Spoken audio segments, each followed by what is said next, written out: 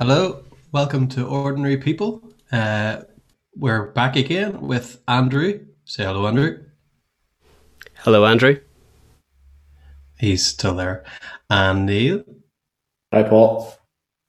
And Neil is going to introduce our guest, Mr. Mark Knox. So, Neil, do you want to go Yeah, ahead there? thanks, guys. Good to be back on with you, Paul and Andrew. And this is our first returnee, and who better, no better man to have returning back for the second series than a really good friend of ours, Mark Knox. So, Mark, I don't need to say it, a big pile. I'd just love to hand over to you just to introduce yourself. Tell us a wee bit about who you are and what you do. Okay, I will. Tell me if I've talked for too long. Because talking about myself is my favourite thing. We all tend to be modest, but all that false modesty means all the facts about ourselves build up. We can't wait for a moment like this. Uh-huh. Yeah, I am Mark. I live in Craigavon. This is my house. These are my magazines from the olden days that I collect because I'm a bit weird. I work for Aspire NI when we work in schools. I think we're in 13 schools. I just throw that number out all the time. Could be wrong. Could be 14. Could be 12. But we work in schools all over Lurgan, Portaline, and Craigavon, providing free educational support for young people who are from low income backgrounds. So we provide them with homework clubs and free tuition. That's kind of the education side. We also run a camp where they get to explore. Sorry, folders just come up, tell me something. There you go. They get to explore faith and sort of their cross community stuff. And we also run an academy where they can learn skills in a mixture of things from business, barista training to skateboarding. So that's my job, mainly with young people. We were chatting before about how old we all are. I can't believe we're all over 25. But I know I may be young. I'm only 30, but being with young people all the time makes me feel really old. I'm under pressure all the time to keep up with them. But that's what I do as a job. And then I'm part of the leadership of Cara Craigavon, which is a small church plant. Don't know why we always say that it's small, like as if that's one. It's a church plant in Craigavon. Obviously, that's in the name. That was there in case we got lost. And we have been we've been there for maybe 3-4 years. I don't know. I lose track of time. But we were planted from Emmanuel, part of Tabar network, and that's a lot of fun. And I'm married to Heather. There you go. She's not here right now. And we are expecting a child in July. Yes. So the due Awesome. date is the 23rd. My birthday is 24th. Oh, really? I come to see my thunder. Congratulations again. Well done. Congratulations on so much. I think that's why I'm looking forward to. We don't really know where the conversation is going to go, but hearing you talk about Aspire and Cara, there's always part of me just wants to congratulate you on that too, because I think it's incredible what you've done, what you've pioneered, and what you're continuing to push into. So honestly, just really grateful for your time this evening, Mark. And yeah, I think just whenever you're talking about Cara being a small church, why do we always say that? I do that too. So as you know, we're part of Grace Community Church, and I think it's maybe to set good or healthy expectations or something for people. Like if you start the conversation off by saying we're a small church in Rich Hill, because I always know what the next question is going to be. How many people go to your church? So if you sort of start with the expectations pretty low, you don't feel as bad whenever people sort of look at you and go, only 40 or 50? What's wrong with you guys? Yeah. Anyway, that's a whole other conversation. It's a weird thing Um, because, so some of my heroes in in the faith anyway, or so like Pete Portal, who's like big part of 24/7. Went over to South Africa, and he's part of Tree of Life. You should look them up. They're all on the socials. They've only recently started putting stuff on social media a bit more. But Tree of Life and Pete and those guys are my heroes. Read his book, but their church isn't a whole pile bigger than Cara. Or Shane Claiborne. I'm sure a lot of people know who Shane Claiborne is. Read the books. Shane Claiborne works in a street. And I always think because Cara hasn't transformed all of Craigavon, Lurgan, Portadown, and Craigavon, thousands of people, we're not doing the Shane Claiborne stuff. But he works with a street, very small numbers. So it's funny that a lot of our heroes work in small churches with a little group of people, but then we can be embarrassed about ourselves. Interesting. So tell us a wee bit about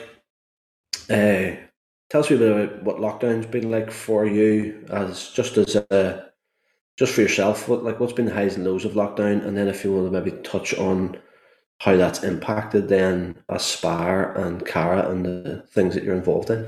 Yeah. So for me, it's like me and Heather, my wife, are all saying like we miss our families, and we miss seeing our friends and everything else. But we're also very fortunate that we really like each other, and we don't often actually get to spend a lot of time together. We don't often get to watch a lot of TV, and you're always kind of taught that watching TV and listening to music and watching films and sport all day is a bad thing. But we didn't really get to do as much as I like. And I really like TV, and I really like films, and I really like these things. And it's been really nice to go, all those TV series that we've thought and talked about, everyone talks about, let's watch them. All those movies, let's watch them. And we've spent a lot of time doing that, talking with each other, hanging out. And I've really enjoyed that side of things. Sometimes I get really down about not seeing family. But on the whole, like, we have a house, we have food in the cupboards, we have all the on-demand services on our TV. And it's been enjoyable being in the house and being with Heather. So that side of things been good. I suppose though, I really miss church.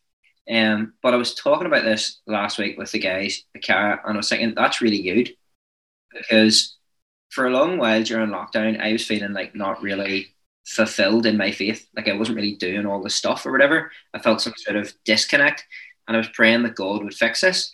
Then I kind of stumbled I think it was maybe 2 weeks ago, it was like, obviously you feel like this. Like, the church is described as a family. God is a father, and he wants us to be a family. So if you're disconnected from your family, you're going to feel a disconnect. And that's a good thing, because actually, if I felt really fulfilled in my walk with God, sitting in my house on my own, why on earth would I go back to church? Like, it's a real hassle to turn up, to sing songs, to be friends with people who are a bit weird, to go out on the streets and stuff. Like, if I could be fully fulfilled sitting on my couch, that's what I would do. So I know it's a discouragement that things can't be okay. I basically feel like a car running 3 wheels, because I'm still praying and reading and like talking to friends. But when you're missing that fourth wheel, it's not meant to be okay. So I felt that. I know others at Cara have felt that. We're very close at Cara. One of our favourite things to do is one Sunday a month we don't do preaching or anything. We have a meal, and the meal started off, there's like 10 of us. Like, Cara is small, but the last meal we did, there's maybe 40, 50 people there. So we were building a good thing, and it hasn't happened in a year. That was last February. So that's been hard. And then for Aspire, we work in schools. So schools were closed for months. We were on furlough. I sat in this exact seat wearing shorts every day, getting really fat and not noticing until furlough ended and I couldn't fit into my jeans. But for Aspire, it was really hard not being with the young people. Really, really hard. I'm watching some people really struggle not getting work done online. And for some of them, with helping to catch up this year, but for one of them at least, that meant they got no GCSEs. Don't know why I pronounced that there. They got no GCSEs because they didn't have the internet to hand stuff in, and like that was gutting. It was good to get back into September. So at the minute, schools are closed, but actually, for me, I'm in Brownlow in Craigavon 3 times a week with the vulnerable young people. So I'm in, and I'm not even helping them do homework. I'm just chatting, which is really nice, because if you're in school all day, you're in with like 6 other young people on a computer all day long. It can be soul destroying for some of the kids. So they've got us in for human contact, really. So we just bring in crisps and Capri Sun and ask them what their favourite movie is and have a bit of a chat. So that's kind of how it was affecting us. It swings and roundabouts there. Yeah. So while you're on Aspire, we'll come back to Cara, but while you're on Aspire, I know you've already touched on it as part of your introduction. But I do think it's worth maybe just spending a wee bit more time, like unpack a wee bit more about what that looks like, a wee bit more about what your team, what it actually looks like day to day. I think that would be really helpful. Yeah. So Aspire began 5 years ago this year, which is mad. So I had I trained to become a teacher. I didn't want to become a teacher. That's all by the by. But I thought it'd be a bit of crack. But while I was doing the training, there was a class about the educational attainment gap, which at the time I hadn't really heard about. Now it's kind of unavoidable, right? It's been on the news loads around free school meals. So young people who are on free school meals are basically way less likely to achieve their GCSEs, not because their free school meals aren't particularly delicious, but because free school meals is given out on a socio-economic basis. So if you're from a low income background, you're less likely to achieve because you can't afford extra tuition, because books and stuff aren't as readily available, because like for loads and loads of reasons. Can't really explain all the reasons, but the only thing I will say is it's not the parents' fault. That's like a thing that's like spun all the time. Yeah. Like I've met most of the parents that we work with, they're involved and they want to help the young people. 75% of young people who are on free school meals have at least one parent in work. Their families aren't lazy. And a high proportion of the young people we work with have at least one parent who has passed away, which is crazy, which would leave you on the free school meals. So we I learned about the education attainment gap, trying to see where people missing out. We started with Flyer 5 years ago, so we thought we'd do homework clubs and provide free tuition. So the church, this is mad. So 45% of adults in the UK have university level education. 80% of Christians in the UK have university level education, which means we weren't on free schools. So the church is very middle class, which people always said as a criticism. And it can be. That's another chat for another time. But I'm saying it as that's a resource for these young people who need help. So we have a resource, and also then the church has found a missing people group. If 80% of this has been to uni, that means there's a lot of lower income young people who aren't at church. So we started doing homework clubs in one school, like 2 afternoons a week, and then some nice Christian people come in and provided them with free tuition. That then grew to so then we then added then Matty Turner started working for us in another 2 schools. I was doing 2 schools, he was doing 2. Andrew Maguire, then Megan Collins, and then Vicky started doing primary schools, and then Ryan Emerson's our latest staff member. Imagine I left one out. So it grew and grew and grew, but with everyone who came along came more skills. So we went beyond just the homework clubs, and we started running a camp, because we're not really going, can I help you with your geography? And also, do you know Jesus Christ as Lord and Savior? Because that's a bit weird. So we started running a camp program, which allowed young people an opportunity to explore faith. It's not overly like evangelistic, where we're going like, come and become a Christian. But actually, we're allowing these young people, a lot of them who haven't really explored faith and tradition, for the first time to go, am I a Protestant? Am I a Catholic? What does that mean? Do I believe in God? Why do I not believe in God? If I don't believe in God and they don't believe in God, we're not Protestants and Catholics, we're Unionist and Nationalist. Am I Unionist? Am I Nationalist? So we have all these conversations, and actually a lot of young people have ended up coming to faith through this camp. We've never done a sermon or like an altar call. We set up a prayer room. They set up a prayer room. So we go, right, we've now discussed faith and tradition.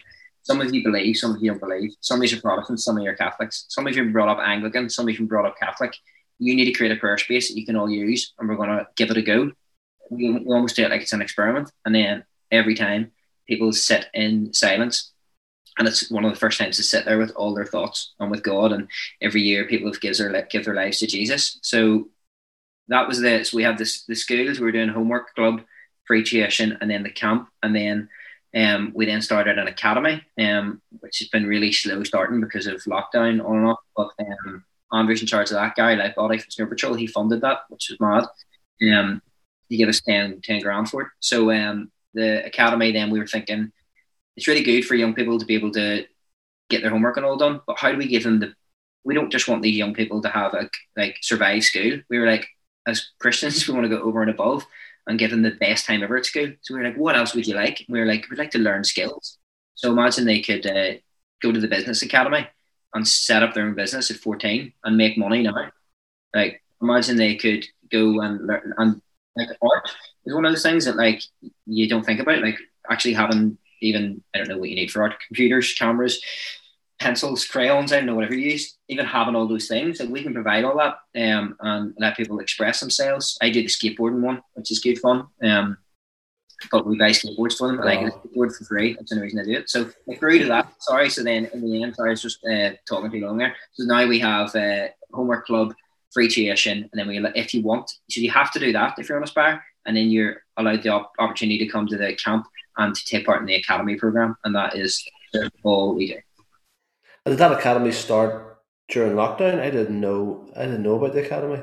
Just before, so it started in last January. We got through. So I think I went skateboarding twice. The business one met 2 or 3 times. Okay. And it stopped, and then we were actually meant to spend all the money before Christmas, but obviously then we couldn't. So then we rang them, and we have all of this year now to spend the money. As soon as it's lifted, we're going for it again. And is that like, is that when all the schools that you're working with come together? Yeah. So each academy, there's like, we only allow 10 people to go to each one. So you have to be the first one to sign up. And they're from all of the schools coming together. So that's when they start building relationships as well and meeting each other. Very good. And you're actually finding then like Protestant Catholics or Unionists, Nationalists, whatever, coming together in those spaces? Yeah. And most of them, we see when if you do so for the cross community stuff, you've forms to fill in, and the forms are so foreign to them.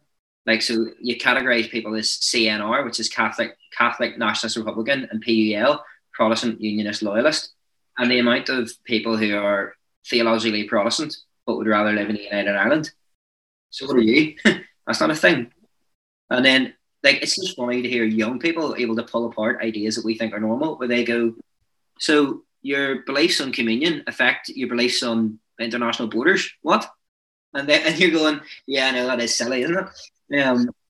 Or a lot of the young people who are like Eastern Europeans. So it depends where they moved. So we have a girl who is a Catholic girl, and she had to pick an emblem that she. So we do this thing with different emblems like flags and GAA and Northern Ireland football. Which one do you identify with? So she's just picked I'm a Catholic, and she picks the Union flag. We said why? Because it flies in my estate. Because she's Eastern European, so just moved to wherever they moved. It's mad, but it's really, really interesting.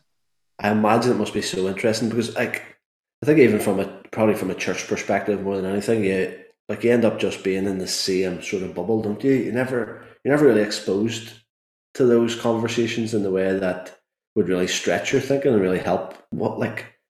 Maybe listen into what's going on in our communities and amongst our young people, and it just sounds like you're having. Creating that space where you're entering into that.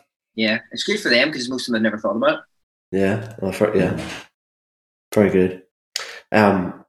Just as you were talking there, Mark, I think it was really, really important actually that you mentioned that, because I think we can so often rush to blaming the parents, and that's what's been really horrible watching some of the stuff on social media with all the stuff that Marcus Rashford's been involved in. And seeing people's response to that completely ignorant and horrible towards the parents of these kids. I was actually flicking through Twitter this afternoon, and there was a tweet that got a bit of attention, and it was from a girl. I think she's in Queens. I don't know if she's a lecturer in Queens or what, but she said she popped some things around for a school mum pal this morning. And while she was there, she realised that people are having to choose between food and ink to print off their schoolwork. And so here's a mum that's really wanting to feed her kids and she's really wanting to put her children through education, but actually she's faced with having to choose between feeding herself lunch or buying ink cartridges so she can print off her children's schoolwork. And it was it's awful to read that. I suppose the good thing was about that tweet was that about an hour later, the same girl posted that some random person had come across that tweet and had sent a real generous amount of money for that family to be able to get enough ink and food for an indefinite period of time, which is good. So I imagine you're familiar with stories like that. Yeah, like all the time. Like the saddest one for me, it was just like, not just because it's a sad story, so it's a good story, but there was a young person who had to do homework one day, and they had to listen to two versions of the same song, right? A cover version and another version, and compare them. And I said, we'll do that when we get home on YouTube. And the young person was like, oh, we don't have the internet. And I was like, oh, I never thought about that. I was sitting there feeling a bit sorry for this young person. And they don't have the internet. That's really sad. I will go home and think about that. And about 10 minutes later, they were leaving. And I bring in a wee, before COVID, we used to make teas and coffee. Now we're bringing in a Capri Sun. And I had a wee milk that we had been using. And he said, what are you going to do with that milk? And I said, I'd probably just throw it out. Because it was a Thursday. I was like, it would be no good for next Tuesday. And he said, Mummy doesn't get any money again the next Tuesday. Can I bring that milk home? And I gave him the milk home, and you'd have thought I gave him 50 quid. He went skipping up the road. And lovely, lovely fella, lives in our town. And that's the reality. And it's not, and his mum's not lazy. His mum's actually not well and not able to work. But yeah, then I always meet people quite often as well who believe lazy lies about it's the parents' fault, or well, why don't their parents go out and get a job, or this, that, and the other, and as if it's really, really easy. But I was actually whenever lockdown came, how over the moon was my staff team when the furlough scheme was announced on TV, because for the first time ever, I knew what it was like to not be able to work through a situation that was completely outside of my control.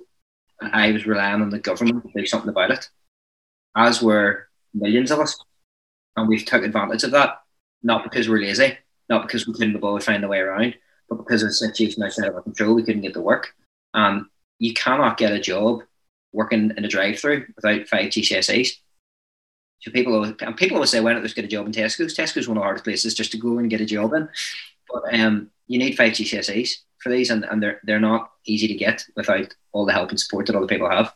Yeah, thanks for that, Mark. I think it's really important. And I suppose just sticking there for another wee minute, I suppose I'm asking to speculate because I suppose we don't know, but what are your thoughts? What do you think this is going to be like whenever this lifts? Have you any expectations, working with young people, what this could be like for you guys in Aspire as we all as kids head back to school? Yeah, so everything's going to get worse with poverty due to COVID, right? But in some ways, the government get an easy pass because of COVID, right? But as of 2 years ago, 2021 was always predicted to be a record level of child poverty never seen before. So whenever you hear child poverty stats, don't give the government the bye ball because COVID came along. It was always headed this way. It might actually be even worse, which is awful, but it was always headed this way. I'm not, I'm from Northern Ireland. I'm not going to particularly swing for a Labour or Conservative here, but to compare governments, right? This industry shows things can happen, and I know there was financial crashes and everything else, but in 1998, the government made a child poverty act. They were like, we're going to get rid of child poverty by 2020, right? And you go, well, that was silly. It never happened. Government's always let people down. Well, by 2001, they'd reduced it by a quarter. Child poverty had reduced by a quarter. They were on target for things to go well. By 2005, it had kind of reached a bit of a stalemate, and then it began to go up and down a little bit by 2009. But what happened was, I thought I invented Aspire. In Premier League football grounds all over the UK, young people would go and newly qualified teachers would do their homework with them. Sure Start was started for the first time. The minimum wage was introduced. Money was poured out into services looking after people from low-income backgrounds. So things actually got better. Poverty was reaching child poverty was reaching a low, and then from 2009 onwards, when it isn't really a coincidence that the government changed. From 2009 onwards, poverty's got worse year on year until it's going to reach record levels worse than whenever the Act was introduced, and the Act was got rid of a couple of years ago. Sure Start hasn't received any new funding since 2009, and a massive portion of the centres have closed down. That schools programme in the Premier League clubs that then ended up in rugby clubs and hockey clubs it doesn't exist anymore. And child poverty was not mentioned. And so I can blame the government, but I can't, because in the Conservative manifesto, child poverty wasn't mentioned. They never said they were going to do anything about it. So how can you hold them to account? And so on the ground, like how do you think that's going to play out for you? What's your expectations then as somebody leading a work amongst young people within that sort of that educational attainment gap? Yeah, so I think we have to be hopeful, even when there's no hope. That's the thing I wrote about in our newsletter recently, was this idea of hopeful naivety. Yeah. So we got all this funding from this thing called the Pressure Group Fund. Makes it sound like we're hippies. We're going to chain ourselves to trees, but to create this thing called Stop Poverty Now, right?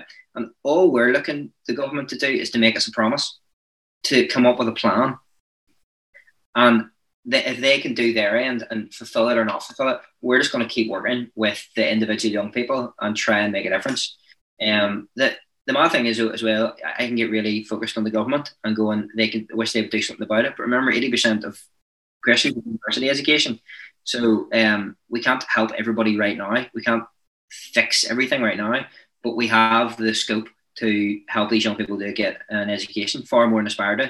We have the GCSEs, we have the degrees, we have the qualifications, we have the space, we have the centres, we have everything we need. So in one way, we can't even just blame systems and everything else. But I do have just a really naive hope that I know is naive, that things can get better. That although we've seen lots of division in 2020 and 2021, if you go on social media, right, you're seeing mad division. But actually, a lot of people want to work together. A lot of people are reaching out and asking people, are they okay? What you see on social media isn't real. The stupidest people are the loudest. There's a lot of quiet people who are quietly looking after their neighbour, and we have a lot to be hopeful for. Yeah.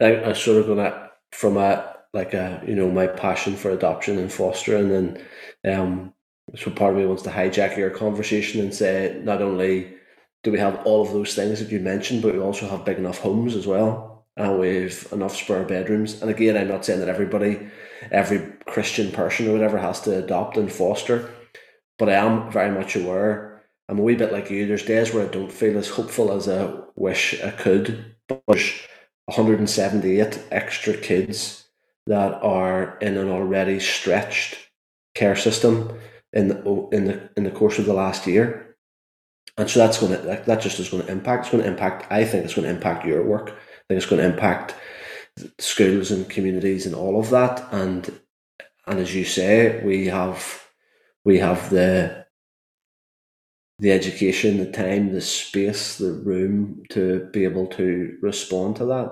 And there's a part of me that I know I'm really naive when it comes to this. Whenever I think of the amount of kids, 200, there was 250, that number is going to steadily increase. But that would require one family in every 4 or 5 churches, to say we can do something, we can respond, we can offer a home and a family and somebody to support and cheer on and print off homeworks and all of that. And I think there's times where I think that should not be difficult. And then there's other moments where I come away from conversations thinking, nothing's ever going to change, And I was really grateful for your blog, because it was acknowledging that there is naivety, but there is still something about holding on to some form of hope that is naive, but it's ploughing on anyway, I think is what you said. Yeah.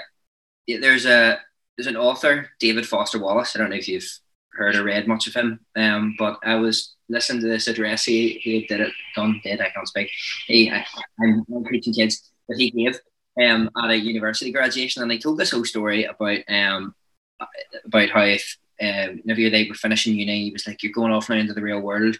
I want you to imagine that you have to get in your car and you have to get some food after a hard day at work before you go home, and you get stuck in traffic and the person in front of you cuts in and you're really annoyed, and you go to the shop and you can't get a space, and you go in and the music's awful and there's somebody who's like child screaming, and then you go to the till and the woman's really rude at the till. He was like, you can just get really annoyed, but whenever you become an adult, you actually have to do that journey every single day.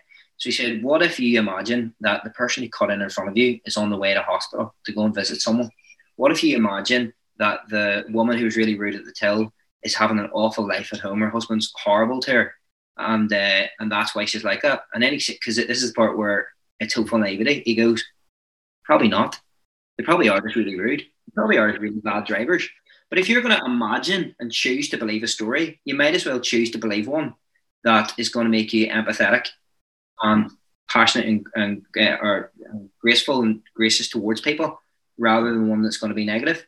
So that's a really good depiction of that hopeful naivety, like informed naivety, where we're like, I know that's probably not true, but why am I going to get cross? If I'm going to make up a story, I might as well make up a good one. Which I thought was brilliant. That is good. It actually puts me in mind. I've been doing this course. It's like a teen coaching course. It's called Pause. It's like a 5-week course. And last week the U was for understanding. And the first straight out of the blocks, the guy's quoted from a psychiatrist who says all behaviour makes sense. And so he was just sort of alluding to the fact that sometimes you'll get like really difficult teenagers. You'll get teenagers whose behaviour is really bad, but actually for the majority of them, they just feel really threatened. Like being in care, there's triggers that will just cause them to react in certain ways. And I suppose just a wee bit of what you said, I've started to try to do that in my everyday life when I rub up against like somebody who's not in good form, or somebody that's acting out of character, who is being rude, as you've said, and try to live something what you've said. All behaviour makes sense. There's a behaviour that's being manifest because of what's going on within their situation or within their home life or whatever. And it has, I think, for me, like the practice of that has created, not all the time, sometimes you fight fire with fire, but it has created definitely an increased level of empathy, and being able to see people differently, I think. Really good, Mark. I love what you're doing with Aspire, and I know that Cara, there's a separate team and all of that. But you tell us a wee bit about what that looks like on a daily basis, or what that's been like over lockdown as well. Yeah. So we decided at Cara when it comes to like, everyone always asks, as you said, how many people go to Cara, right? So it's weird because like I have a list of about 90 people on my phone, but they don't ever all go at once on a Sunday. Like they're never going to all turn up at one go. So on a Sunday, I'd say we get 30 people, but it's a different 30 people every week, right? But when lockdown came, we just had this like emergency, like myself and Tim and Butters, this emergency, let's meet at the prayer room and come up with a plan. And we run D groups, so came from like Adam Cox. So we run, I don't want to just say they're like small groups, because they're not just like small groups. The purpose of a D group is it's a discipleship group where you invite 3 or 4 other people to be in your group, and you say to those people, I am going to give you my whole life. You are, so like I say to my 4, I lead Cara apparently in a team, but I only really have capacity to fully invest in 4 people, and you are those 4 people. So we just ran our D groups online, which was it's called the DBS, like the Discipleship Bible Study. So every week we just went online on D group during the first lockdown, and it was amazing. So my D group were for sort of young adults, and this is a weird thing. This was a weird, hopeful naivety thing that I realized was weird after I started doing D group. So I used to invite them to church, right, on a Sunday, and I hoped they came. Then I hoped that they listened. Then I hoped that they responded. Then I hoped that they would come and talk to me about it. Then I hoped that they thought about it during the week, and then I hoped they came back the next week. That was a lot of hope. I put a lot of hope right there. First week of D group, I have these 4 young adults on a Zoom call, and I say we're going to read Matthew chapter 1, and I ask one of them to read it. I ask someone else to put it in their own words. I ask them, what does it tell us about God? What does it tell us about people? And how can I pray for you this week? And I didn't leave at the end anymore, hoping that they got something out of it. I left going, we read the Bible. We decided that it's this about God was not amazing. It said this about people. I never thought about that. And I'm going to pray for them this week.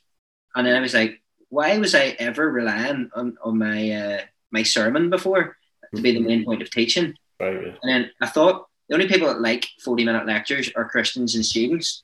And then I thought, no, the only people that have to sit through them are Christians and students.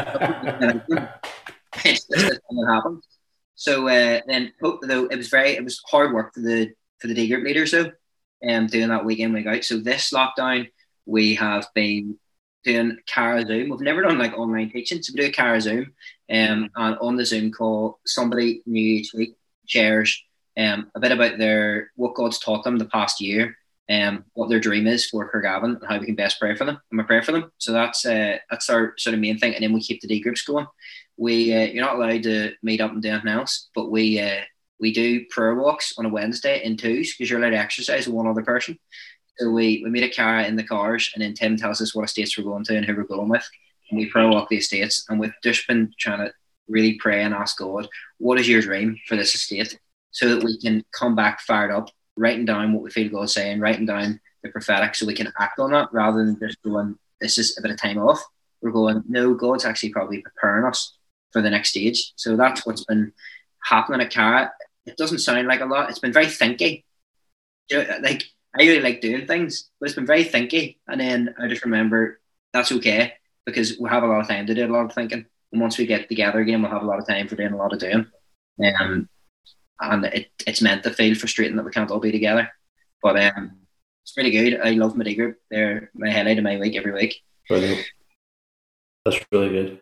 When you were sharing there, I couldn't help but think there's 2 or 3 weeks ago we were doing a podcast with a guy called Michael Briggs, and he's originally from Rich Hill and is now down in Dublin, and so part of me just imagines that whenever I imagine the work that Michael's doing and the place that he's doing it, I sometimes can't help but think of what you guys are doing in Craigavon, and I've no concrete evidence on that, but I just that's just what I sometimes think.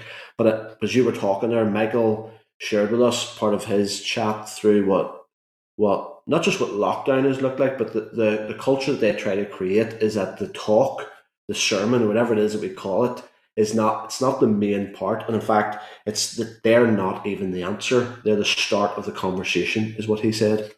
And so I think that's what sounds to me that's what you're doing. The talks are not the answer; they're just like, this is just the start of the conversation, and then we go on trying to live this out together as best we can. Yeah, so like the weeks where I learn and listen the most from a sermon is the week that I'm preaching, right? Not because I'm brilliant, but because I had to spend hours doing that. And it's almost like I short sell the room by giving them the bullet points from the hours I spent. But in the D group, we do the hour together. We do the pulling apart together. And then we all leave. We can give the bullet points. When Heather asks, what do we talk about, I can tell her. But it's amazing how we almost like, we go right deep in. We ask hard questions, and then we'll package that up nicely. Well, we don't even package it that nicely. We deliver it over like a really long time. I used to preach really short sermons of like 20 minutes, and then it's just got longer and longer the older I've got, and I need to knock that in the head. I used to work harder to preach shorter. Yeah, definitely. But what I've realised, and I didn't realise this until lockdown, I know we're here to talk about you, but I didn't realise this until lockdown, that because a couple of people had asked me, I went for a walk with a few people, and the chat came up around like how do you prepare for a talk and stuff like that, and like, I'm rubbish. Like, I don't have the concentration enough to sit and pore over study books for hours. I've never done that. I can easily, I say I've never been able to do that. It's probably just like being lazy that I've never bothered doing it. But my preferred way of learning is just communicating with people. So like, heading up to the pub and sitting around having conversations and being able to like work something out together. That's where I didn't realize how much of what I share on a Sunday comes from conversations with other people and being able to work that all out. And so I think that's where times I've found most difficult. Like, so much of my energy and like how I think and how then that is then played out is so reliant on those like conversations with other people, you know? Yeah, like every time that I'm preaching, I'm so aware that at least 5 different people in the room know a large chunk of what I'm about to say. I've already said it to them, or brought it out to them, or read them. Or even if I'm doing what I think is an absolutely brilliant joke in the middle, I can't keep it to the Sunday. I'll phone someone and go, what do you think if I said this? So everyone's only hearing a little bit for the first time, because I've already phoned them midweek and went, You ever read about this? You ever thought about this? Or what about this? This is mad. Brilliant. Heard this? That's so good. I don't do jokes. I maybe should start throwing some jokes into the middle. Yeah. Because you don't do them. You don't do them like whenever you're gathered with people physically, because you're just aware of that awkward silence. But you have that awkward silence over Zoom anyway, so you might as well. Yeah, You might as well just walk away. Every week at Cara called Good News Stories. When we were all together, highlight of the week. So whoever's hosting says we're just going to share our good news stories, and somebody can share about a healing, or somebody will share about getting an extra shift in work, or some young person will share about like having a really nice nap, anything. And we all clap and cheer and celebrate that person's story. There's nothing worse than on Zoom. We're all on mute, and somebody could tell you that like they saw someone rise from the dead the other day, but we're on mute. So there's absolutely no reaction apart from people going. And it's just always feels anticlimactic. You just think no matter what we say here, there's no reaction. Sometimes people do the wee clapping thing in the corner. On the whole, awful response. Yeah. We'll take another 10, 15 minutes here. I know there was you've started me down a bit of a rabbit hole over the last couple of weeks with this notion of metamodernism. Is there something that like you can relate to what's going on now that like give us an idea of what that is? So metamodernism is my favorite thing right now to look at. So it's an aesthetic, right? Is probably the best way to describe it. So it's a better name for postmodernism than that, because that's too many posts. And it may just sound like I have a stutter, and especially on Zoom, you may just feel that there was a glitch. So it's what comes next after postmodernism. But from I started reading about it, so it's not a philosophy. It's not good or bad. It's just what is at the minute. It's a aesthetic of what's going on, and this whole idea of a new sincerity. But from I've been reading about it, I see it everywhere. And then there hasn't. So it's the word meta is talking about an oscillation, like a movement between modernism and postmodernism. So informed naivety that we talked about earlier on is very meta-modern, because you are fully aware. So like you're fully aware, like the postmodernists, that loads of people in church are lazy. They're not going to do anything about it. I can't be bothered with them. You know, that like ironic postmodern distant from people idea. You're carrying that, but you're also then swinging back to modernism of going, I think we can change the world. And you have both of these where you go, we're really lazy, but we're going to try and change the world. But it's interesting how that outplays itself in belief, because the church, especially Northern Ireland's we're very like 20 years behind all the time, right? So we're just starting to talk about postmodernism now. And it probably stopped being the main thing, the main aesthetic about 20 years ago. Donald Trump, right, whether you love him or hate him, is the end of postmodernism. He's where it ends. He's not, this isn't this new thing, right? That's where like not having truth and all ends up. But we're not returning now. So this is where it gets interesting for churches. We're not returning to blind belief in things. You know, like your parents and grandparents might have had. I just believe that. We now have this this meta idea where, sorry, this sounds quite complicated, but I find it really interesting. Where, do you know, if you were like a modernist, you could be going, God made the world in 7 days. It says it in Genesis, and that's true, and I believe it, and I'm not going to ask any questions. You're a modernist, you believe this is what it says, and there's probably science that's going to show it. That's what we'll go. There probably is science. We'll look for the science. We'll look for the evidence. Then the postmodernists come along, and they're going, that's so silly. Like, that didn't happen. Let's really look at the science. And if that's silly, what else is silly? What does it even mean to believe? And they pull everything apart. But the meta-modernists that are able to oscillate between the two are able to go, yeah, I believe God made everything. Did he make it in 7 days? Don't know. I just choose to believe that. Just like we're choosing to believe that someone's going through a hard time so we can be nice.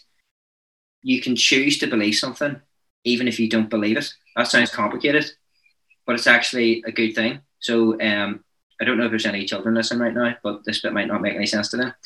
But I could say to Neil on Christmas, well, did the big man come? And he'd say he did. I go, oh, you were good then? He'd go, I was. We believe in that conversation, even though we don't believe.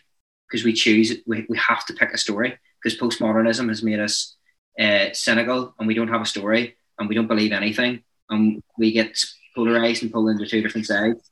So, but then the only caveat, I'll stop talking about metamodernism in a second, I'm just obsessed with it. The only caveat to that is that sounds really good then. It sounds like, oh, I love metamodernism. But a really metamodern idea is a conspiracy theory, because it creates a hope. It creates this story to believe in, even if you don't believe it. And it can lead you to some very dangerous places. Because and then you can go, how do these people believe this mental stuff? Well, they're choosing to believe something because it gives them some hope, even if that hope is found somewhere really dangerous. So it can be a good thing, it can be a bad thing, but it definitely feels like this new sincerity is better than cynicism. Also, last thing, sorry, I'll say about this, now let's not talk about it, is I find loads of young people are really willing to explore faith and get involved in church, right? And we can go, but these young people are all postmodern. They don't even know what they believe. They're not. They're metamodern, right? The 40, 50-year-old in your church who doesn't want to get involved because when he went to school, when I went to school, when you guys went to school, remember, it wasn't cool to care and it wasn't cool to try. The postmodernists are now 40, 50. It's the 40, 50-year-olds are not willing to get involved at times because it's not cool to care and it's not cool to try. That's no longer actually what it is like to be a young person. Young people, it is now. It's weird. You go in school. It's cool. Like, I don't know if you've seen 21 Jump Street, the film, when Channing Tatum goes back to school and he can't believe the cool kids are wearing their school bags on both shoulders and they don't care about science and they're really into the environment. But that's what it's like. So anyway, sorry, that was a bit of a caveat, but how it applies to church is very interesting and ongoing, and I'm following it. And have you anything to say about that? About church? Just, or you're too, like maybe that's too big a risk to say that something while you're still working it out. Just, I think there is. We're not always talking about the same things yet. So when someone who's been brought up in school post 2000 says they believe something, it doesn't mean the same thing that you think it means.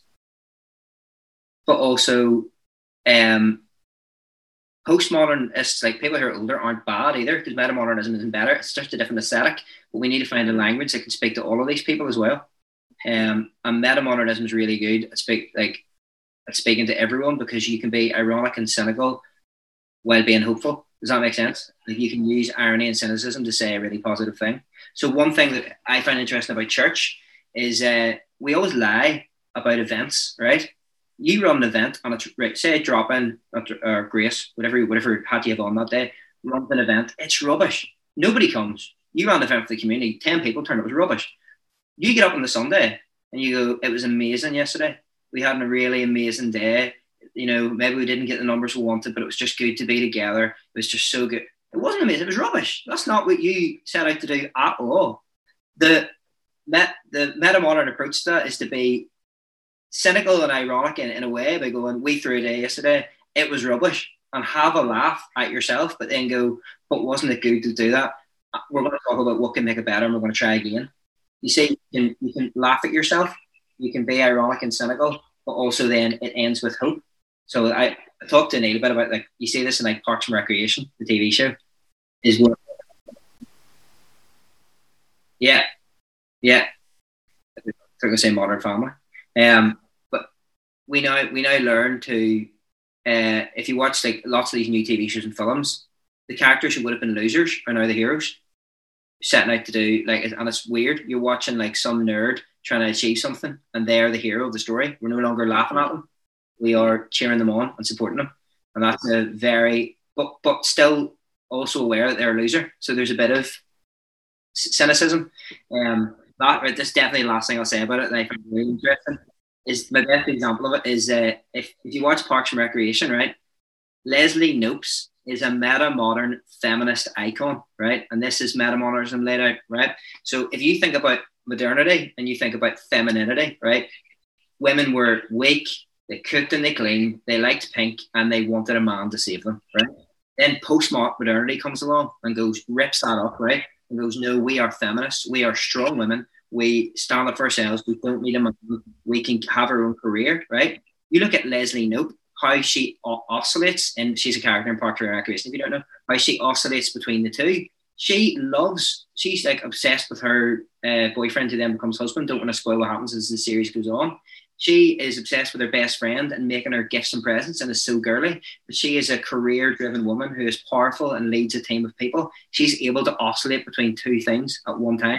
She's a meta-modern feminist icon. That same thinking and being two things at once is going to spread out into church, into education, into music, into everything that you do. So just watch out, be aware.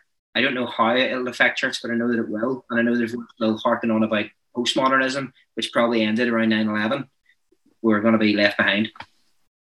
Yeah, and I know where some people might have been able to follow that. I'm still in that place where I'm getting my head around what this means, and I have been fascinated by it. And I really wanted to give you a few minutes just to unpack it a wee bit further. I found it really helpful. I suppose what I've picked up some really simple ideas of it is the postmodern. To a postmodernist, every situation is either or. Isn't that fair to say? But for the meta-modern, it's collapsing all of those distances. It's a sincere and total. I think that's in one of the articles that you sent me. It's a total collapse of all of those distances. Which part of me thinks that's true. Some of us want to stay in that blind optimism. I think you quoted this in your blog, that refuses to deal with nuance and questions. And I think the church has been poor at that, if I'm being honest. Almost blindly refusing to deal with all the nuances and all of the questions. And I think we can't do that anymore. I don't think we'll be able to get away with that any longer. And the challenge of it is it's going to take a risk. And so as I've looked at some, whether it's in movies or with artists, it's going to take a risk to the artist's reputation, isn't it? Yeah. And then for church, we have to be willing to admit when things went wrong, not just an event went wrong, but where there was abuse or where there was bad teaching or where there was this, that or the other. You can't just ignore those things and move on. You can't go hopeful. I really like this idea of sincerity and hope. Let's just do that, but ignore what we've done, what we've propagated, everything else.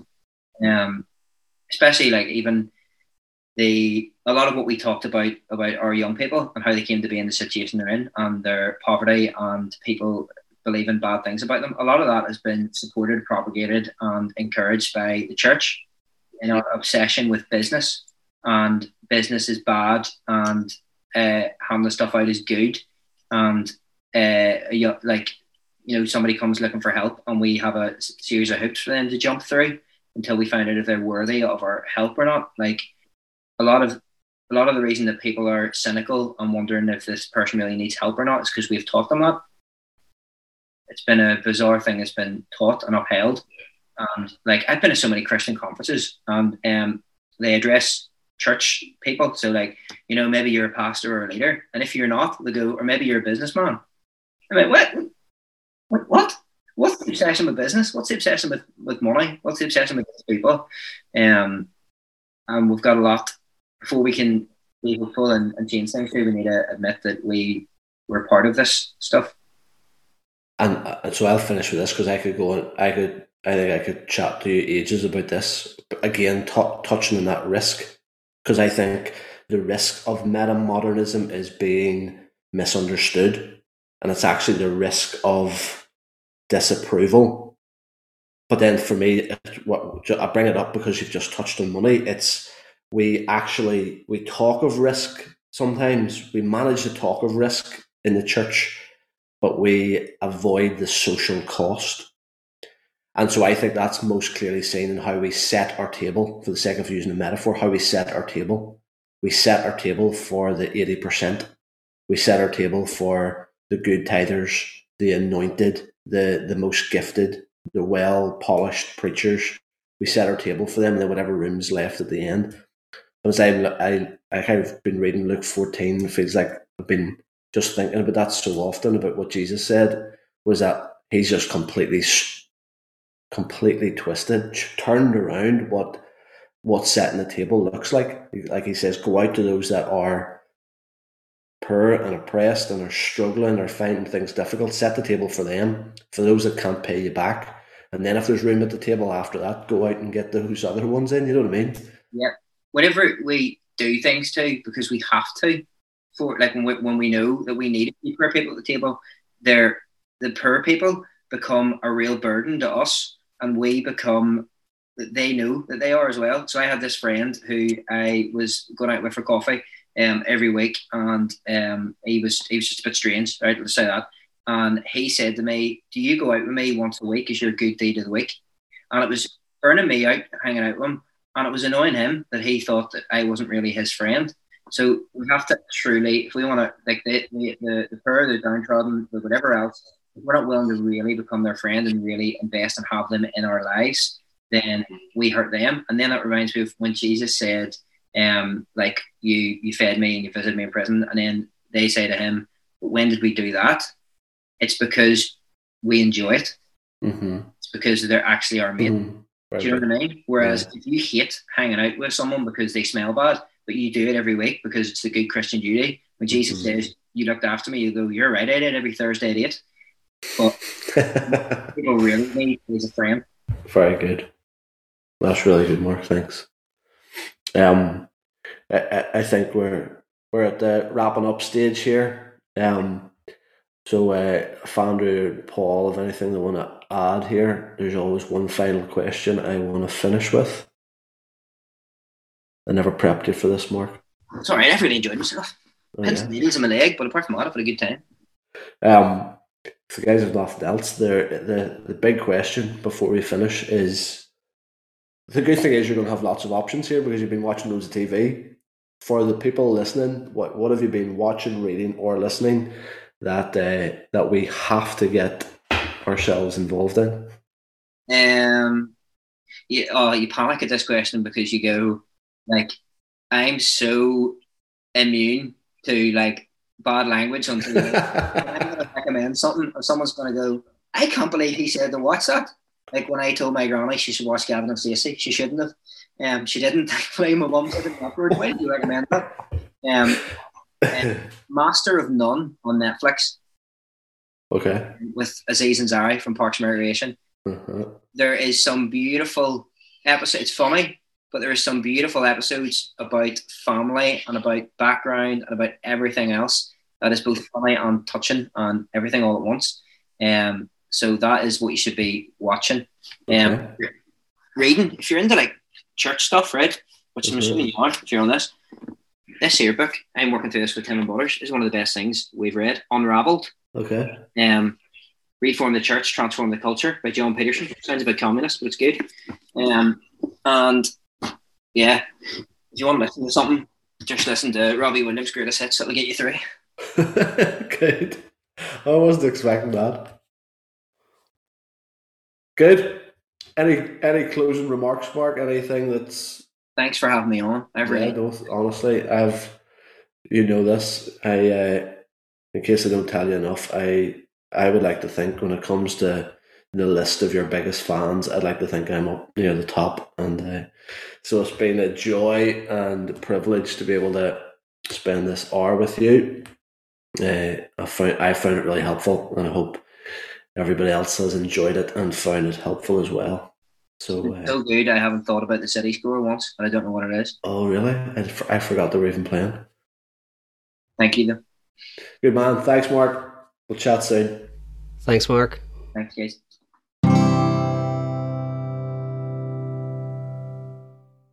Ordinary People was hosted by Neil Dawson. It was produced, edited and engineered by Andrew Griven and Paul Woods. Head over to ordinarypodcast.com for show notes, links, previous episodes and all the ways you can contact the show. See you next time.